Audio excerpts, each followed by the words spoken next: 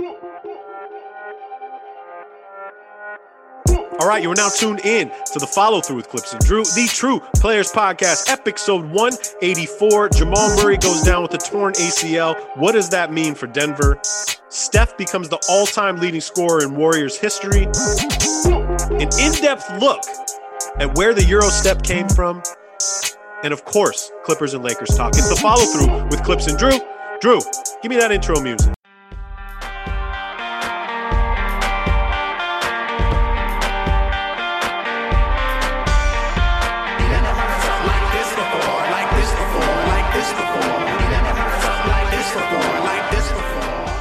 What up, podcast world? What's up, everybody? You know what it is? You know where you're at. It is the Follow Through with Clips and Drew, the True Players Podcast, brought to you by basketballnews.com. We are via Zoom today because Drew has yet another vacation to go on. He's living that good life, heading up. Where are you going, Tahoe? Something? Yeah, man, Lake Tahoe. Going up to Lake Tahoe, where it was currently snowing as of last night. So we might be having a little fun in the snow unexpectedly in April. That'll be fun. Hey, episode 184. A lot has happened this week, but probably the biggest story of this week is Jamal Murray and the Denver Nuggets. And, you know, our prayers go out to Jamal. It was a tough injury, tore his ACL in his left leg. I've personally suffered that injury. I know how bad it is. I think the sad part about this was Denver was on a tear. They had won eight in a row. It's obviously a season-ending injury for Denver, but after thinking about this, Drew, I don't think it's like the season's done for them, right? Like there's a reason that pickup of Aaron Gordon's going to be a good one. You still have the potential MVP with Joker, who's playing so well. MPJ, who's been, in the bubble last year, said, I need more shots. I want more shots. This is your opportunity to get those shots. But do you think the season's over for Denver? I think the season is over as far as winning a championship.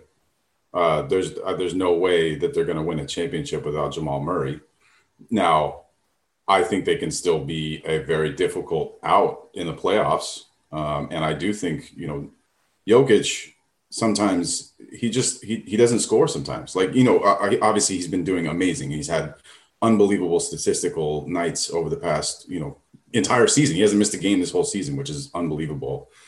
But I do think he can step up his level of scoring to provide, along with MPJ and, Aaron Gordon's going to have to step up his scoring. Everyone across the board for them is going to have to step up. And I think probably Campazzo, our boy, Campazzo's probably the guy that he's going to probably get into the starting lineup, I think. And then also look for Will Barton. I mean, the guy that Will Barton, he can get really hot. And when in those games where he's hitting, it's a game changer for them. So now he's going to have to be really relied upon to be closer to that 20-point-a-night scorer for them. He doesn't have to break 20, but he needs to take and make good shots. But, it's one thing to lose Jamal Murray. It's another thing had they lost Jokic, right? So they still have their MVP. And to me, quite honestly, if Jokic is able to keep them stable for the remainder of the season, and if he goes unscathed without an injury, I do think he's probably deserving of MVP.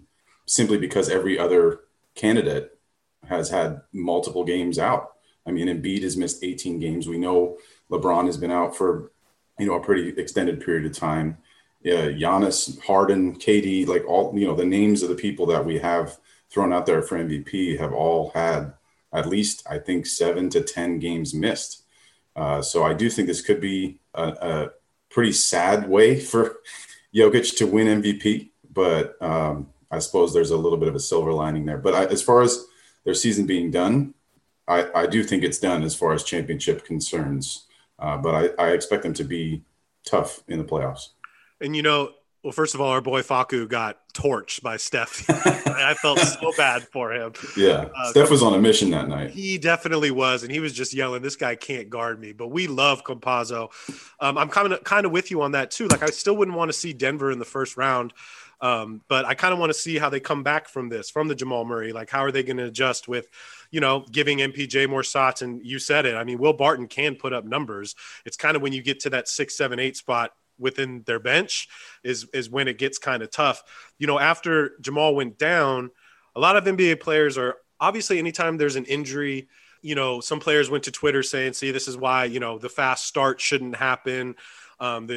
These back-to-backs, these quick games, playing a game every other night. But watching the Clippers Pacers game last night, I got to see Karis LeVert finally for like a full game, and Karis looked great, man, just looked really great.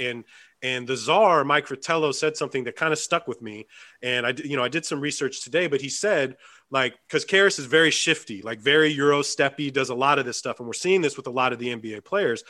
And he brought to the attention of like, do you think this is because of this way of playing now, the shiftiness, that full length Euro step that we're seeing every player do? And me and you are from the old school. I've never had a Euro step because, again, I've tore both my ACLs and I can't pull it off. You know what I mean? Right. And when I played, that was a travel. It was a travel. So, it's weird because I tried to deep dive into it because I thought Fratello brought a great question, right? So I tried to do like the history of the Euro step, right?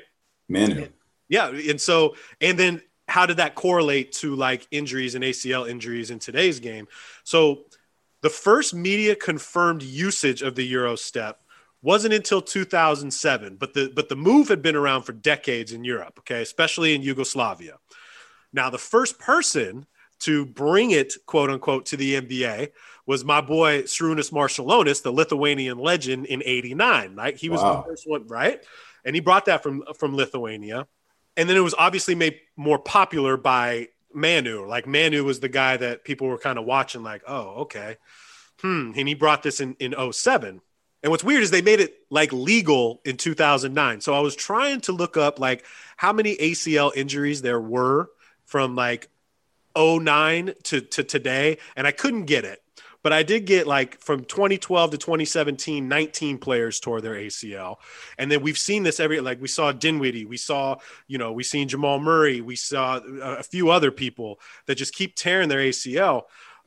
What do you think about that take though? I mean, it's a different way to play basketball and it's different on your legs and your limbs. Yeah, I think it's a very interesting point. Going from a full sprint, which is a lot of times what's happening, you're at a full sprint, to slowing your entire body down with literally one step, that can't be good for your knees. So, I mean, I don't know necessarily that there is a correlation to that specifically with Jamal Murray, because during the course of that game, I don't know how many times, it was like 5 or 6 different times that he was on the ground or he was reaching for one of his knees. And he's been dealing with right knee soreness for the previous games. I believe he was out the 2 previous games before he came back against Golden State with the other knee hurting. So I do think certainly that move in particular has to be very difficult for you to train for. I mean, because there's not really a way to necessarily strengthen, your ligaments. I know you can strengthen the muscles around them, but your ligaments are kind of just what they are. So coupled with the Euro step, and the fact that Jamal has been having, nagging injuries, it seems like he's been injured somewhat for the last 3 seasons and just kind of playing through it. That seems to be kind of his mentality. He's a tough kid. This injury in this game, to me, seemed to be kind of a culmination of maybe overcompensating for what was happening with his right knee. And then also just kind of a freak injury, really. I mean, it's just one of those things where sometimes that ligament's just ready to go and you don't know necessarily that it's going to happen. The other thing, I mean, I don't necessarily like saying this, but situational awareness, I think is pretty important. Like Golden State had that game relatively locked up. And then as it was progressing, Denver started to chip away. And it was like, okay, I know Mike Malone probably in his head was like, if Golden State goes up by 3 more points, I'm probably just going to pull everybody. And I'm sure that's something that he's going to regret. But that being said, I don't think you can blame Malone for leaving him out there in a game that was possibly winnable, especially against the Western Conference opponent in the form that the Nuggets have been in, where they're just winning games and they're on this tear. So I don't blame Malone for trying to make that happen. But I do think it's one of those things where, if it didn't happen in this game, it could have very easily happened in the following game or later down the road. It will be interesting to see, though, like especially for the kids coming into the NBA in the next couple of years that have been doing the Euro step since they were like 10, whether or not that plays a part in the significance and the prevalence of ACL tears. That's something that's a very interesting point and something we should all kind of try and pay attention to. I know it's difficult because you can't necessarily say, I mean, I don't know how many times that an ACL tear has happened while doing a Euro step, Right. but it can't help that problem. So anyway, I think that might be a pretty good call from Fratello. You know, it's crazy when I was diving on it, like when Giannis does Giannis has a 7'3" wingspan. It's the one move. This is why, like, referees, it took them a while to make sure that it was a legal move. It basically took them like 2 years to figure it out. But Giannis can cover 15 feet with one dribble, right? Which is so insane and puts so much pressure on the defense, right? But back to what you were saying earlier, like Jamal had fallen 5 or 6 times. And that's another thing that I've said on this show, and you have as well. Like, yo, and I was watching Karras do this in last night's game, is like they're so focused on getting the foul that they're making these crazy ass moves, landing extremely awkwardly, even going back to Steph and him falling on his ass, you know, hitting the stair the other day that took him out for 3 games. Like, that's all attributed to trying to get a foul. And I think that has a lot to do with it. And again, I'm not an NBA player. I'll tell you this, when I tore mine though, like I was playing in a rec game 2 weeks before I tore it, and I came down weird, and it felt weird, and I knew something was different about my knee. But you're hoopers, and all you want to do is play through it. And then what happens is 2 weeks later, I catch an outlet pass. That was it. Caught an outlet pass, cut right, and the shit was done. So like you're saying, you can. And again, I wasn't some professional athlete or anything, but I play basketball every single day, and I think in today's game, you need that move. You know what I mean? How great it's worked for Giannis and D Wade and obviously James Harden, right? Everybody in the league is using that move. Yeah, you see it 20 times a night. There's probably an analytic about how many Euro steps are going in each and every game. But I do feel that back to Denver that, yeah, I don't think they can win a championship, but you know, how healthy are the rest of these guys going to be? How healthy are the Lakers going to be? How healthy are the Clippers going to be? And if you, you know, we're seeing load management with the Clippers a lot. Like Kawhi and Paul George aren't playing tonight. Kawhi didn't play last night, knee soreness and whatnot. So if I'm Nick Nurse, Denver coach, Mike Malone, you know, and Jamal has been stressing that, yeah, my knee's kind of bugging me, then maybe you need to take the time off, but maybe you're just prolonging something that was going to happen anyways, right? Yeah, that's the difficult thing to call, right? And especially because it wasn't the knee that was bothering him, is, you know, that whole thing. It's just kind of a crapshoot. And, you know, I feel bad for Jamal. I mean, it happened literally in what was like the last minute of the game. Mm-hmm. And that's the shit that just really sucks. But like I said, who knows if that would have happened, you know, the following game or 3 games down the road. It just kind of, I think it is one of those things that is just a matter of time, unfortunately. The good news for Jamal is that ACL surgeries have been streamlined over the last decade.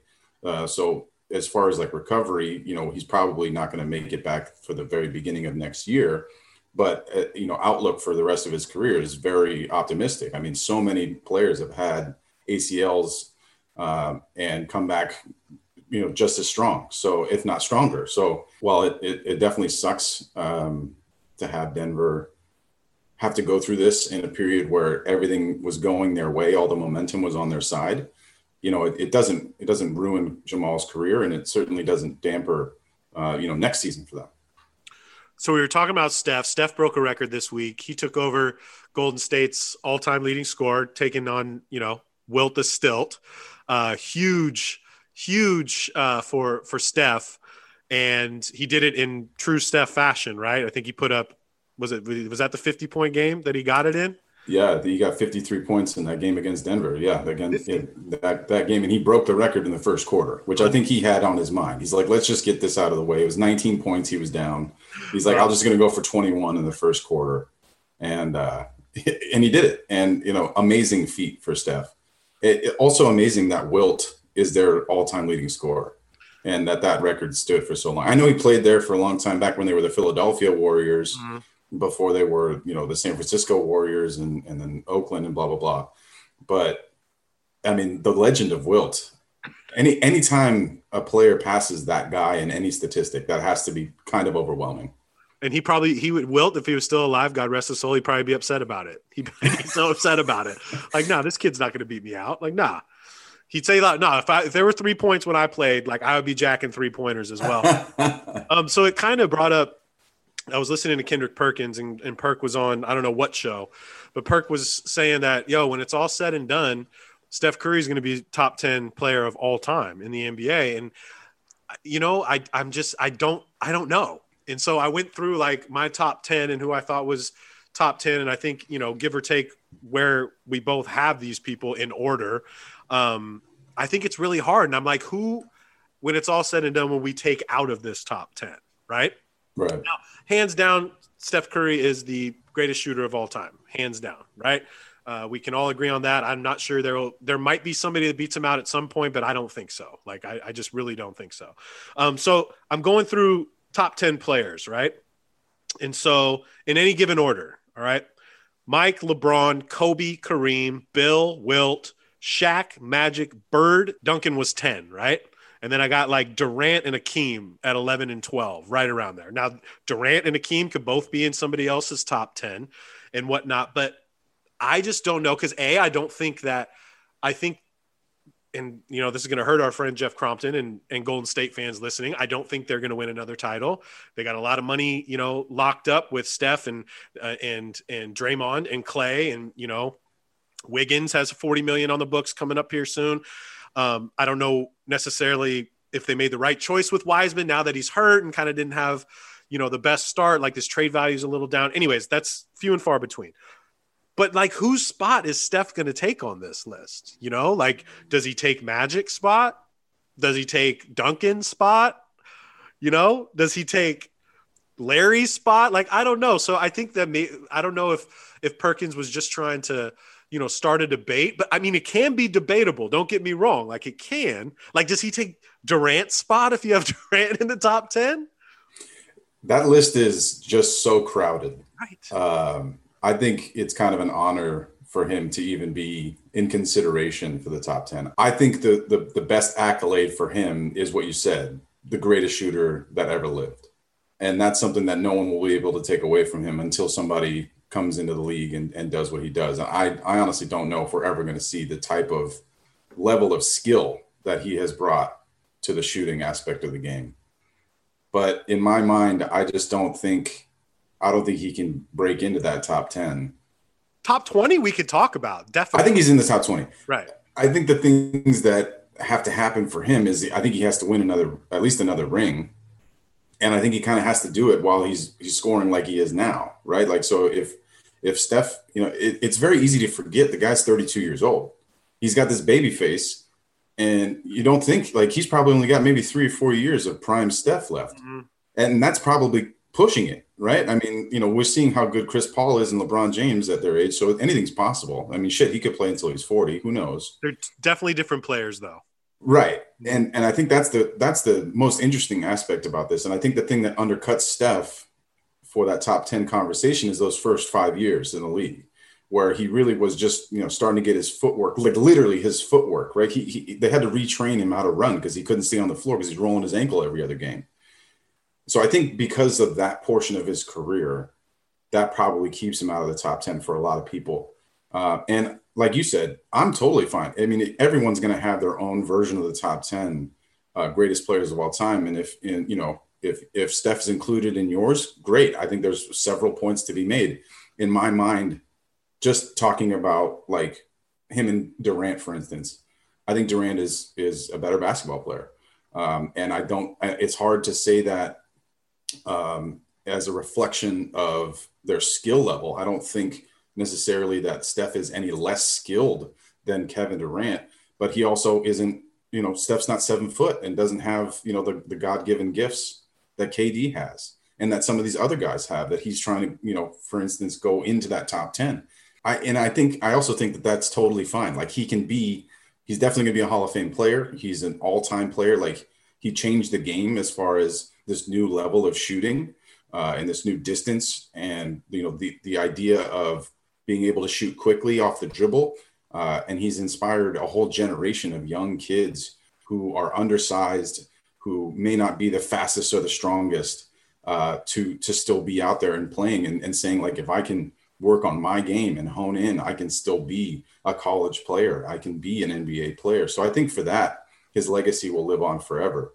But top 10 is tough, man. I think there'd be a better case if Kendrick said, if this was Kevin Durant we were talking about, you know what I mean? If we were talking about Kevin Durant, then yeah, I think there's some, and people would get mad at me. I'm like, would he take Larry's spot? I mean, I think he's better than Larry Bird, and I know a lot of people would be pissed off, but you can make an argument for that. And this isn't. I don't think Steph is better than Larry Bird. No, I don't either. But I said if we're Kevin Durant, like, we might be able to have a conversation about that. I agree. The other question was that we asked on our social media today was which player is more influential, AI or Steph, right? And we got a lot of different answers because I honestly don't know the answer. And people were like, my boy Kevin was like, well, are we talking about somebody from the suburbs or somebody from the hood? Are we talking about who influenced the culture more or who influenced the game more? And it was a really tough question for me. That's why I kind of asked what other people thought.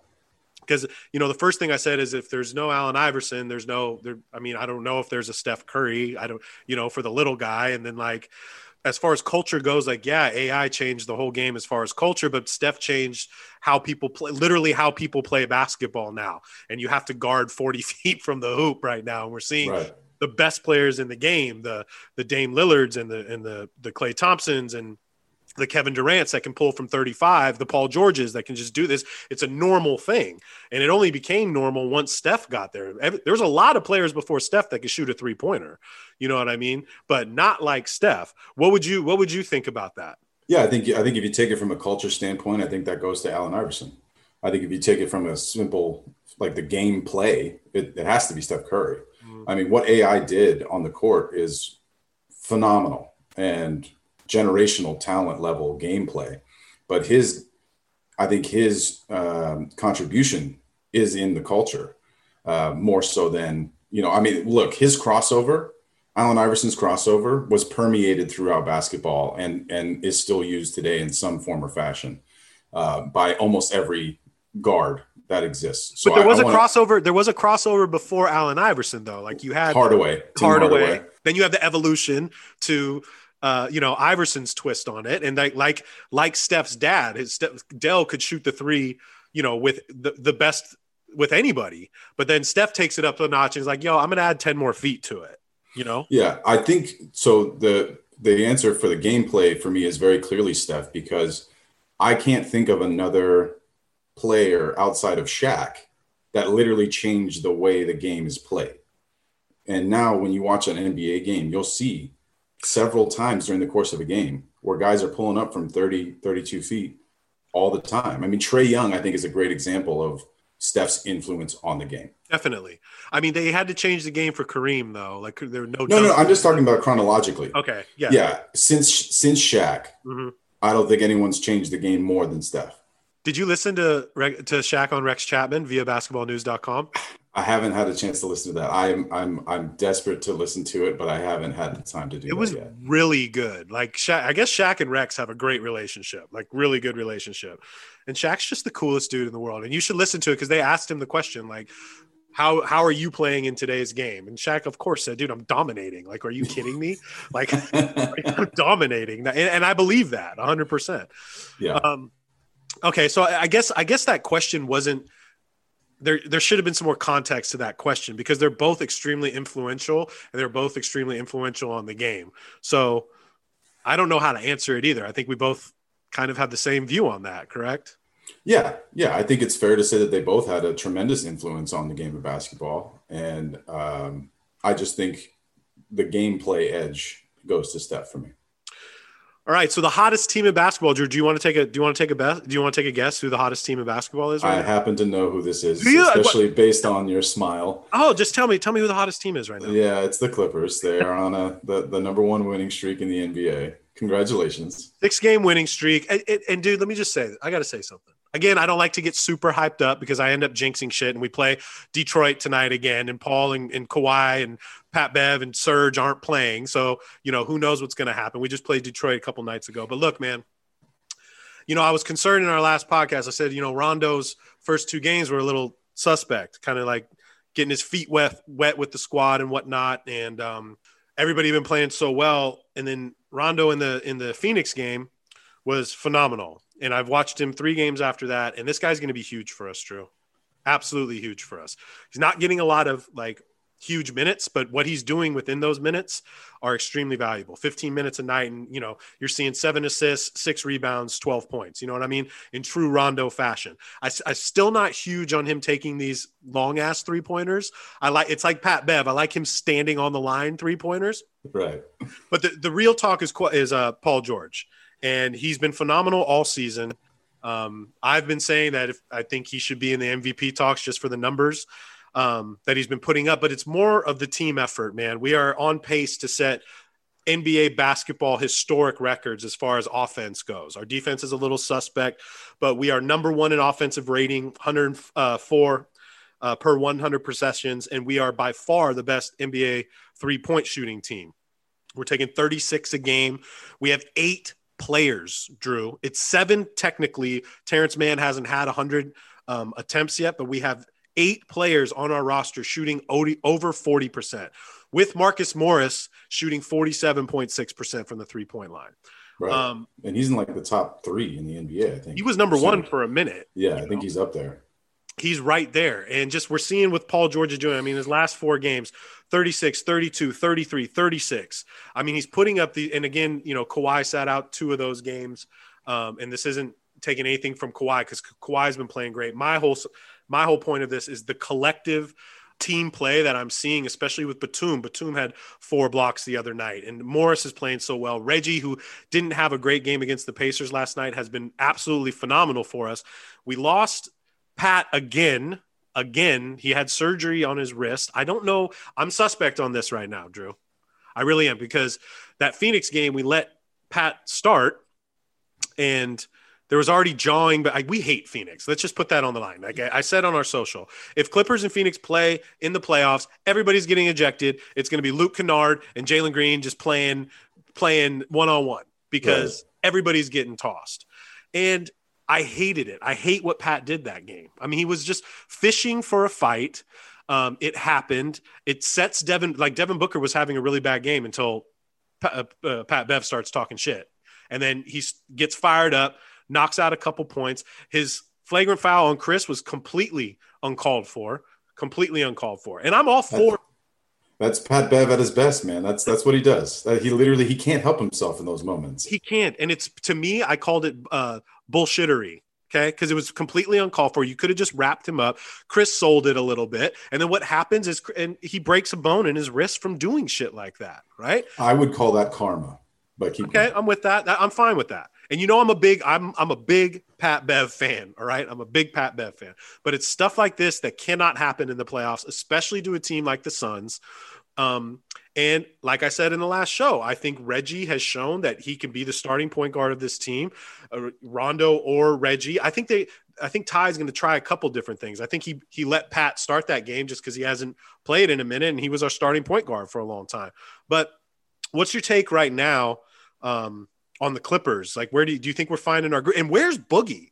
Like, we have these games where we could definitely, Patrick Patterson's getting a lot of play behind Zubac, but like, are we not gonna re-sign Boogie? Yeah, I think that's a real thing. DeMarcus is not playing, and you're playing Pat Patterson. That's concerning for DeMarcus. And look, there's a reason that Houston let him go, right? And Houston let him go before they let everybody go. Like, they let him go way in advance. They signed him and then let him go. Right. And so, like, I do think, unfortunately for DeMarcus, he may have, kind of maxed out his body at this point. His body just may be letting him down.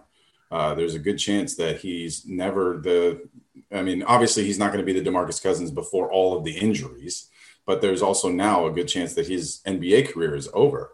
If he can't break into this lineup with Ibaka out, and you're losing minutes to Patrick Patterson, that is a huge red flag. And look, and maybe it's situational. Maybe has another injury, which is, obviously a terrible thing. And I hope that's not the case. But, right now it's not looking good for his career if he's not able to break into these games, especially with, how thin you are at the center position. I think that Pat Patterson's just been playing his ass off. I mean, the little things this guy does, and I know he gets overlooked, and people that are listening to the show are probably like, who the hell is Patrick Patterson? But he's another guy on our squad, like Batum, like a Rondo, like a Terrence Mann, that just energy and effort, my favorite slogan. And Pat can knock down that three actually consistently. But you're right. I'm thinking I'm seeing this more like what we did with Joakim last year. You know, maybe we'll sign him for the rest of the year and just have him just in case. But I was more concerned that, like, if you can't break in to the Detroit game when, you know, we're killing these cats, and you can't get into this Indiana game that we could have used him at, maybe you're right, Drew. Maybe we're not going to – I mean, what's it called? New Orleans didn't extend IT, right? And he played well for them. But I think it's better to have Boogie on our bench just in case. But maybe you're right, Drew. Maybe there's something going on with Boogie. Well, and here's the thing. Like, I do think, unfortunately for DeMarcus and Isaiah Thomas, there are guys that are waiting, you know, on the sidelines. You know, the list is few, but there are other guys that are free agents at this point that don't have their injury records that Isaiah does and that DeMarcus does. So, like, for instance, Damian Jones is a kid that was picked up by the Lakers. We signed him to 2 10-day contracts and we let him go because we knew we were going to get Drummond and all that stuff happened. So, like, for instance, I think the Clippers would be better served to have that kid on their roster. If DeMarcus is just not going to play and if he's not going to cut it, put Damian Jones on your roster. I mean, the kid is an athlete, and in a pinch, he is great. I mean, he started games for us during the 20 days that we had him. He started, I think, 2 or 3 games, and he did great for us. And I was sad to see him go, but I understand, like, that's just kind of the way that it works. We have to, you know, move stuff around, and we bring in Drummond, we bring in McLemore, and guess what? You know, the roster's full now. And who knows, maybe we still make a play for Damian Jones later, but I think our depth is pretty solid at this point for the Lakers. Now, for the Clippers, I think it makes a lot of sense to have DeMarcus on your team if he can contribute. And that's obviously the question that Ty Lue and the front office will, you know, examine over the next how many days left he has in that contract. And I'm confident in their decision making on that as well. So if they let him go, that means they saw something or they noticed certain things that are not good and that you want to move on from. So I'm comfortable, maybe for the first time in a while, to say that, you know, you guys in your front office of the Clippers know what they're doing. So, you know, let that decision fall where it may. Isaiah Thomas's situation sucks. He played good for them, and the Pelicans dropped him and said they don't have any intentions of re-signing him at all. So who knows? Maybe he'll get picked up by somebody who needs a guard. I mean, Charlotte could probably use Isaiah Thomas with all their injuries that they've had. But who knows if he ends up, you know, getting another shot. I think it's great that he even got a shot and that he was able to score some points on an NBA floor and still looked pretty good, all things considered. But back to your question about the Clippers, I think this is about as positive a run as you've had this entire season, even though you're still resting guys, you still have guys coming in and out, and the depth and the confidence that you now have on that bench and, you know, getting Rondo, I do think this is a really good sign for the Clippers. You know, I think the thing that happened last year is that you took the last part of the regular season for granted and continued to rest. I would like to see the Clippers. I mean, granted, Pat Beverly's injury is going to take a while for him to recover, and who knows where Serge's back is. But if they're able to play, and I'm really talking about Paul George and Kawhi specifically, get them on the floor. You need situations and you need comfortability with your stars in the game going into the playoffs. And I think that's something you didn't necessarily have last year, and it bit you in the ass. And I think this year, if you're going to repeat that, it could very easily bite you in the ass again. You need everyone to be on the floor. I'm not saying every single game, but literally, like, I think, you know, we're down to like a month left in the season, especially in the last 10 games. My biggest concern is that you don't have Reggie and Kawhi and Paul George and Rondo and Zub and Ibaka and all these guys that are probably going to be key players in the playoffs meshing well enough. And I think they've had good spurts, but not everyone seems to have been able to play at the same time for a long time for the Clippers. So I think that's my only concern. But you guys are on a tear right now. I don't think you're going to slow down anytime soon, especially when you're picking off wins without having to play Kawhi, without having to play Serge. So it's all good stuff.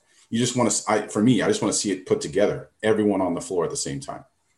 And that's been tough for us this season. And back to the Boogie thing and Ibaka, like Ibaka's missed a lot of games, man. And we need him. We need him to win a championship. I don't know if this is more rest and like, if Ibaka comes back healthy, when he comes back healthy, like Boogie will be lost on that bench. You know what I mean? Because you got Zub, you got Ibaka, and then you got Pat Patterson, who's been part of the team for 2 seasons, definitely knows his role with the boys.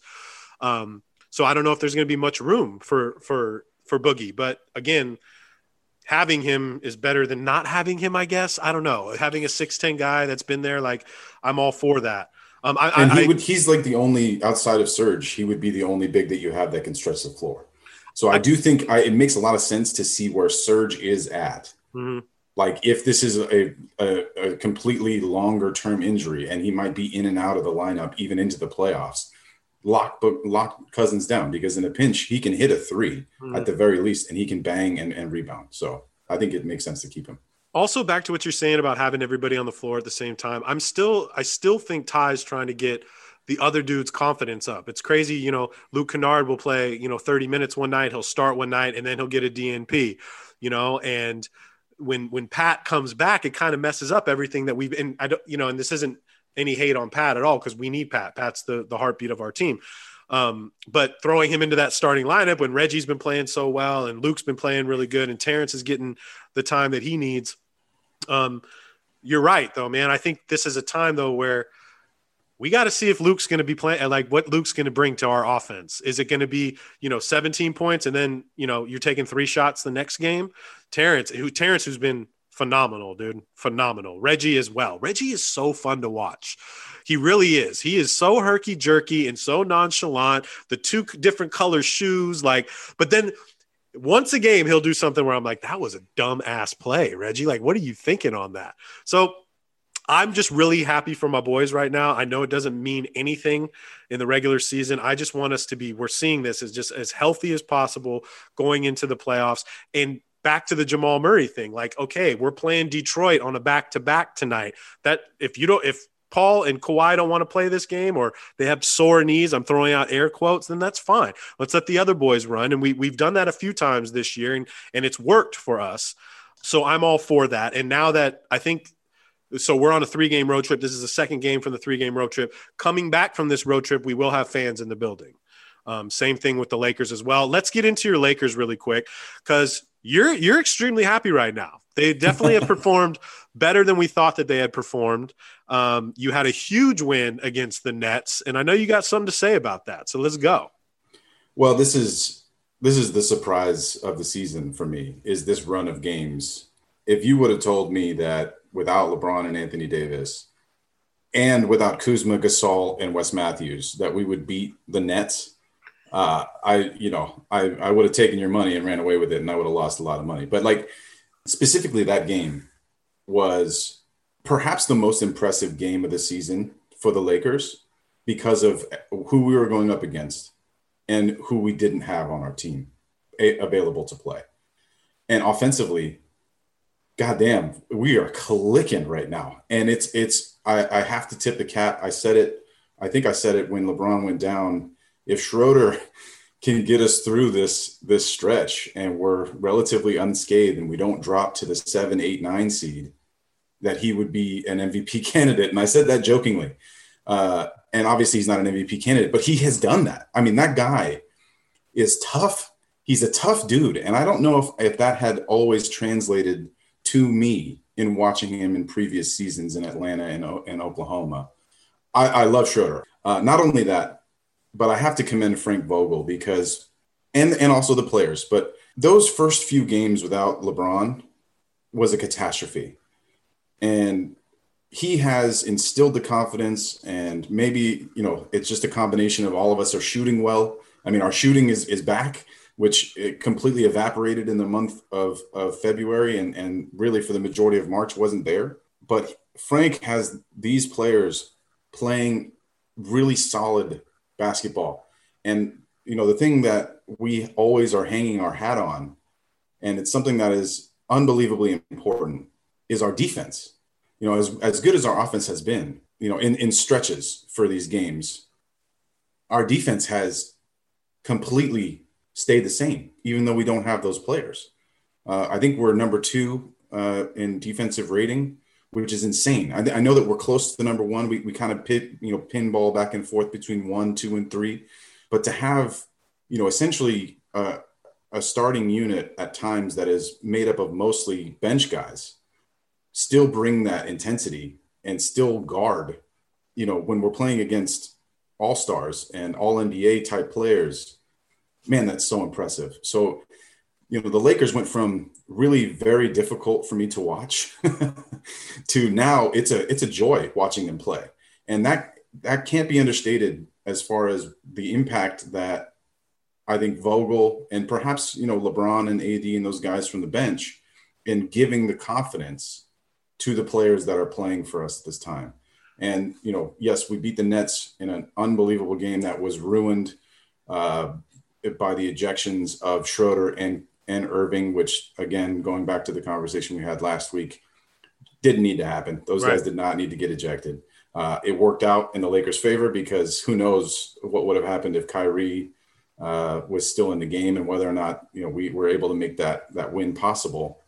But that was very shitty. I did not enjoy seeing both of those guys leave the floor because it really, it left us underhanded, but Kyrie was really carrying the load for the Nets. Kevin Durant on minutes restriction, clearly not up to game speed, especially in that game. He was fumbling the ball. It was coming out of his hands all the time. Early, Drew. I do. I think they were under so much pressure to bring this guy back. Why hasn't KD played in 2 months? And I don't know if you saw today, he's not playing tonight because of a hamstring. Well, back to back. I think the back to backs. I think they're going to rest him on the back to back still for the rest of the season, which makes a lot of sense. But the Nets-Lakers game completely changed as soon as both of those guys left the floor. And the Lakers, we just happened to be hitting that night. We were everybody was playing well that was on the floor. And everyone, McLemore, what a game for that guy. Second game on the team. He went on a run by himself in the third quarter that essentially gave us the gap to win that game. But real quick on Kevin Durant, I haven't said this too much in his entire career in the NBA outside of maybe his rookie year. He looks frail to me. He doesn't look as strong and as sturdy as he has in previous years. And, when you go through an Achilles injury, I'm sure that takes obviously a lot out of your body and out of your system. But for the first time in his career, I was watching him in that game and I believe the previous game, where he just looks very easily moved, where in years before and seasons before, while he still is frail and thin, he seems stronger. For Durant, I would love to see him actually try to put on some weight because it's only going to help him solidify his game. Now, I understand, his game is being kind of a shooting guard at 7 feet tall, but having a little bit more upper body strength is really going to help him for the rest of his career, for as long as he's going to play. Because I do think that quickness is only going to deteriorate season after season as he just, ages. Naturally, that's going to happen. But one thing he can do to fight up against that is get a little stronger up top and be able to take players off the dribble. You don't think he's been told that his whole life, though? I think it's too late now. No, I think he has been told that his whole life. And I think he hasn't needed it until now. It's kind of like when Mike wasn't strong enough to beat the Pistons. So he gets Grover and hits the weight room. And I think KD, and again, I don't know what KD did in the offseason. I know he worked on his game. KD is a gym rat and, he probably was doing his drills for shooting and coming off the dribble and stuff. But you're right. Maybe he didn't put a lot of time in the weight room. I just don't think at this point of his career, that's going to be something that's going to finally click. And you're right, though. He would definitely need to do that. He is tiny.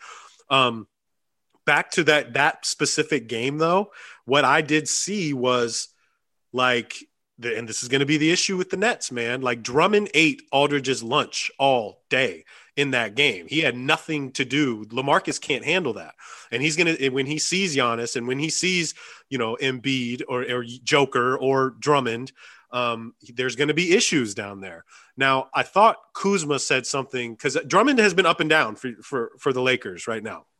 He's offensively. He's trying to find his rhythm and whatnot. And I think Kuzma, and I know, I'm not the biggest Kuzma guy, but he said something that made a whole lot of sense in the post-game interview because they asked him about Drummond's struggles.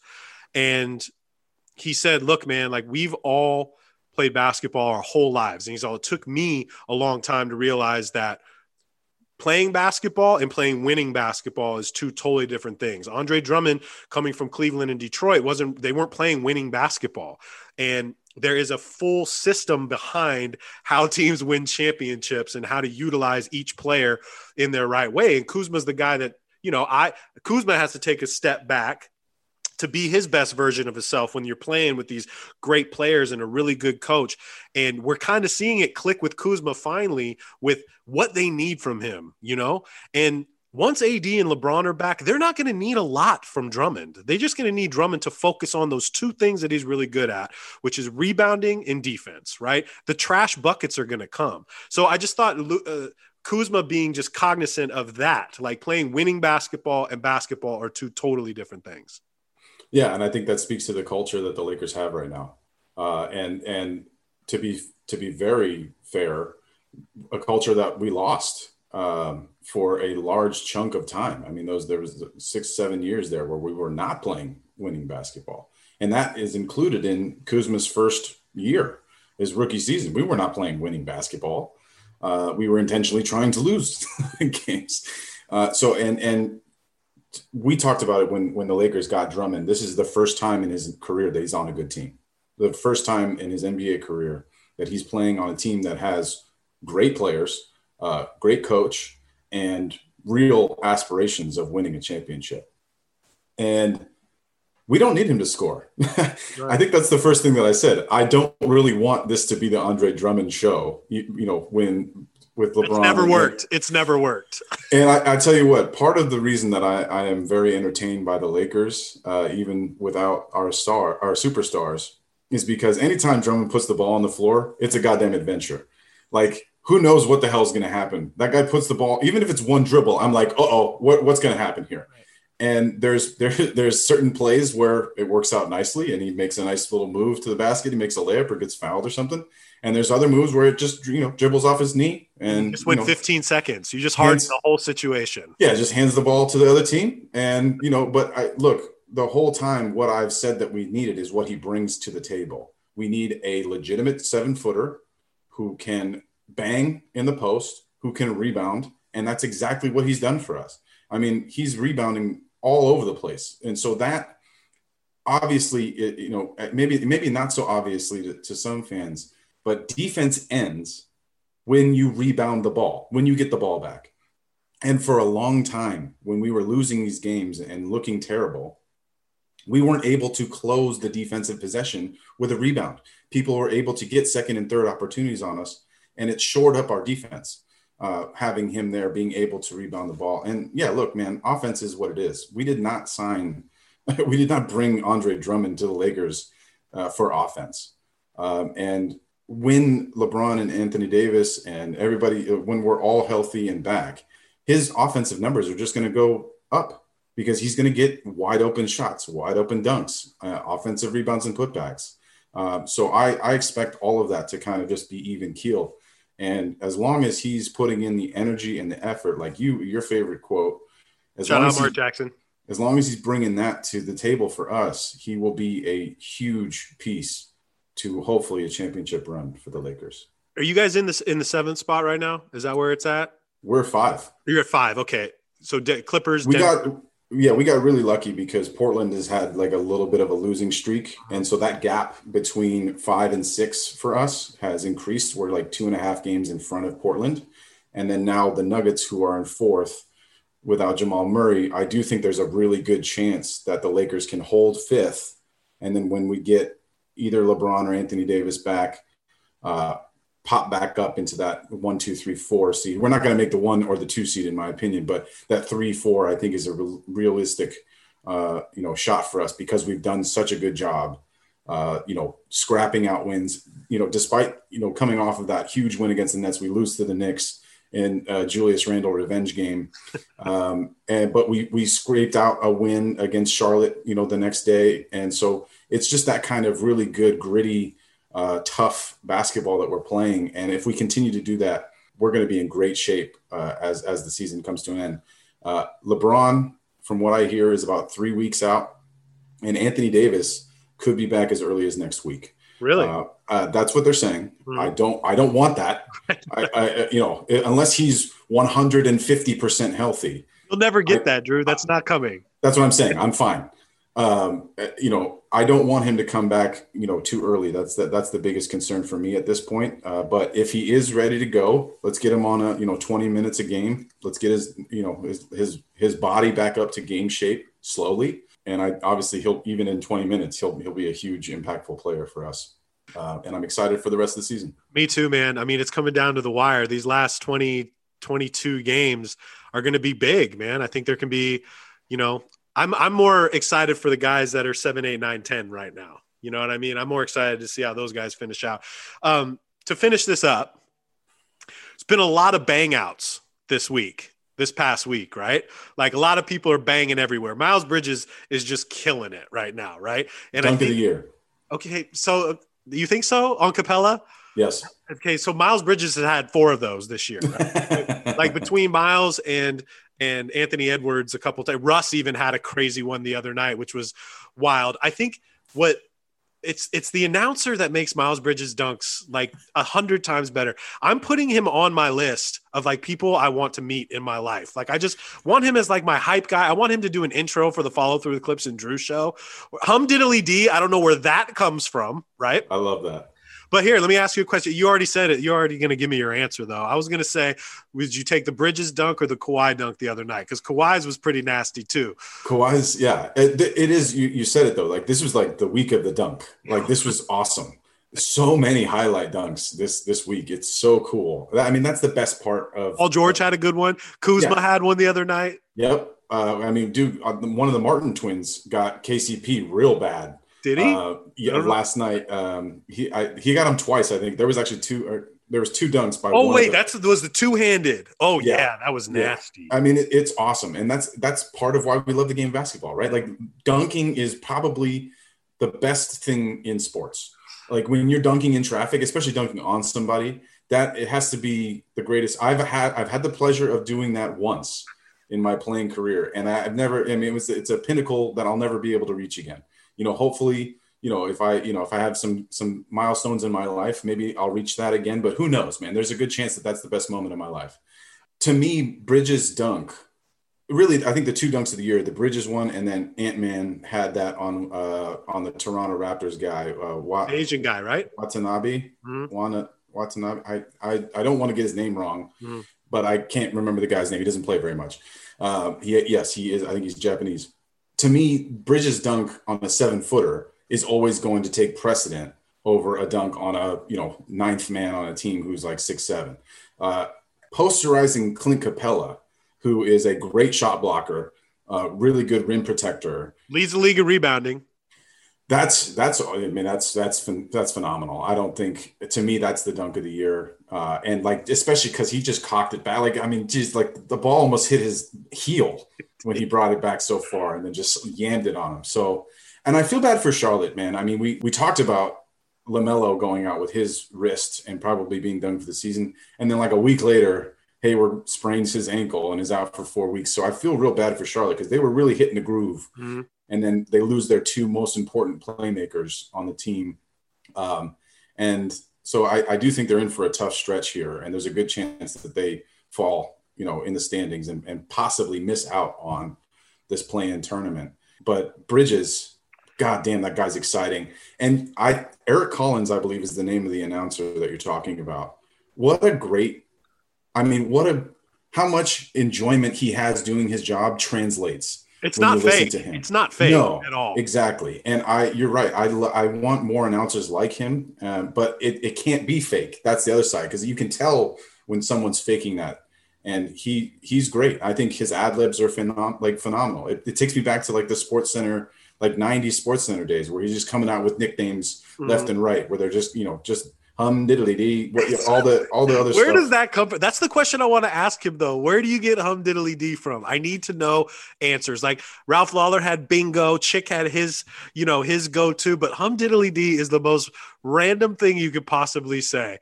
And wow. Let's pump the brakes, because you just brought up two of the greatest announcers ever. Right. But they had catchphrases. They had catchphrases. Totally. Right? Not Eric Collins is nowhere near those guys. No. He does a great job for highlights. But pump the brakes. Those are literally two of the greatest we've ever had in the sporting world. You're right. I mean, that's what we grew up with. I'm just saying they had good catchphrases like bingo and, the butter. Chick had like 15 of them. The Jello's jiggling. Like, I get it. Mustard off the hot dog. Yes. All that, dude, all that. Yo-yoing up and down. In the popcorn machine. I just want answers, bro. I just want answers. That's all I want. Where did hum diddly dee come from? Hey, you got anything else, Drew? I do. I have one thing. I have to recognize Jason Tatum and the Celtics finally seem like there might be a little bit on a roll here. They've been just really struggling this whole season. I mean, he dropped, I think it was 50 points, 52 points, something like that in that game. Game winner last night too. I really like Jason Tatum. I really like Jaylen Brown, as much as it pains me to say that because they're Celtics.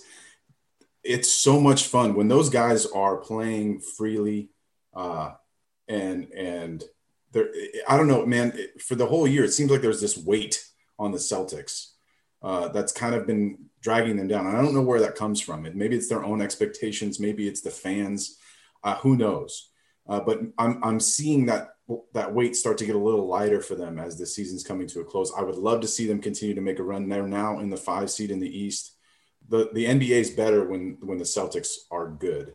And yeah, I had to shout that out because that's a huge performance, and they're starting to turn it around right when they fucking need to do it, because they were sitting in that 8 seed for a long time. And now they're going up to the 5. I think they can really start getting a run going here. And maybe they can, do something in the playoffs that we didn't expect. It would definitely make Bill Simmons happy. Yeah. Bill Simmons in the entire New England area. Hey, check us out on basketballnews.com. Going to give you the same spiel. Bunch of different podcasts, great written content over there with our family of basketball news. Rex Chapman has a brand new podcast, has a great interview with Shaq. You guys should check it out. Episode 184 in the books, Drew. Enjoy your vacation, and we'll be back next week. So follow through with Clips and Drew. We're Ghosts. You know what it is. You know what it is. You know where you're